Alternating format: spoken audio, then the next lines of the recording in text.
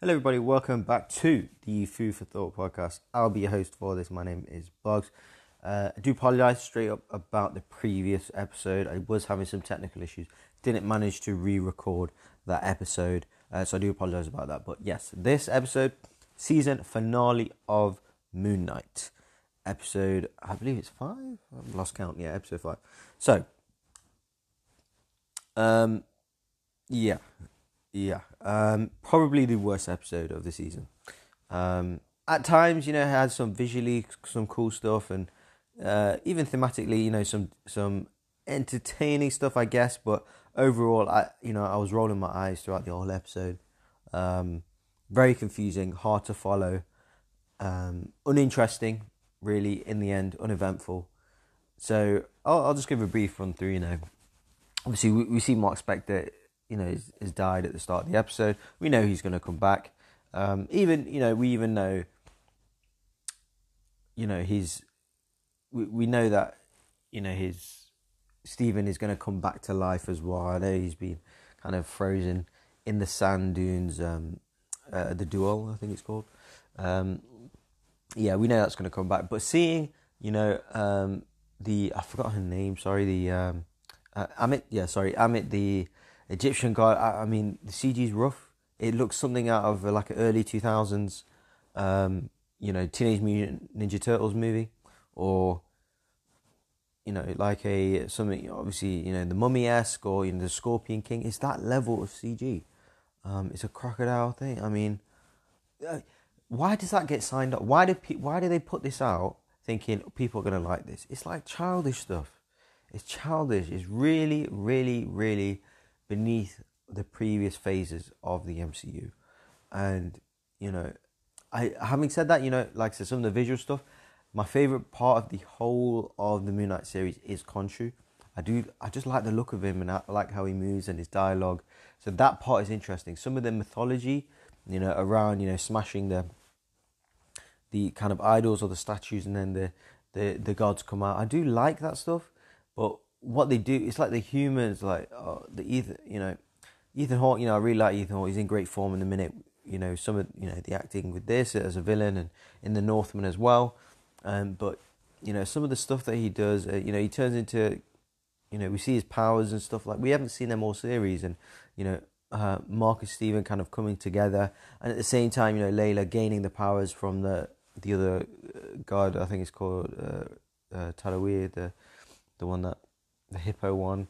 I mean, it's ridiculous. It's absolute nonsense. And then we see at the end, he kind of could go to, what is it, like another dimension in the mental hospital, and speak to Ethan Hawke's character there, and then he's the one in the mental asylum, and then, at the end we've got a cut scene where, Mark's confused again. I mean, Jason Locke. I mean, it's so uninteresting. I mean, I'm literally not going to remember this episode an hour after recording this. It's so uneventful.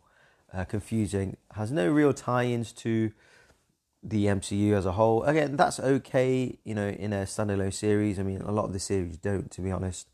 But yeah, I mean, these, it seems to have like world-changing issues occur in this series, and I can't see how the rest of the, Avengers or the MCU wider do not kind of pick up or react to this stuff, and how they're going to address it.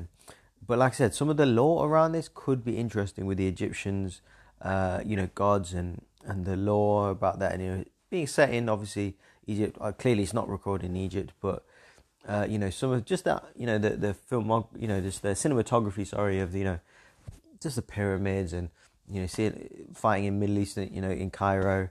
I do kind of like that stuff. The visuals, and the costumes and things like that. Yeah, sure. I mean, we did see a little bit more Moon Knight this episode of, him fighting, but people kind of come back to life, and this and that, and spirits, and like, it's really, really, really low quality. What has happened to the MCU in Phase 4? Everything in this year, or whatever, Phase 4 has been below par. Bar, obviously, Spider-Man No Way Home. Everything has been below par. I'm talking, at best, it's going what they've dropped this year, I bet the best product, I don't even know what it is without, thinking. Maybe, I don't know. Maybe What If might be my favorite thing, but that is at best mid-tier. And that's an exaggeration. Mid-tier in the kind of MCU overall rankings. Awful this year. I mean, it's my least favorite phase so far. I'm struggling to keep in track. I didn't even finish Hawkeye. So, yeah, I mean, they just seem to be content and happy with putting these, below par, poor series out. And was it absolutely horrible? No. But, like I said, confusing, weird CG, overly complex storylines, and there's no actual payoff in it. So, and we also told it's a limited series, so it doesn't seem like there'll be a season 2. Obviously, clearly this character will be in other forms and stuff, but yeah, it was a bit of a mess, this series. I mean, I did enjoy a couple of episodes. The episode before this was the best by far, but overall, no. I mean, do you need to watch this series? No. Is it a kind of, at times, fun spin-off to the rest of the MCU in that timeline? Yeah, a little bit. But do you need to watch this? Absolutely not. Do you recommend this? Probably not. What are you going to watch this for? Oscar Isaac's acting. The Egyptian, if you're into Egyptian and pharaohs and gods and that kind of mythology, then yeah, sure. Other than that, you don't need to watch it. Not at this point anyway. But another disappointing MCU series.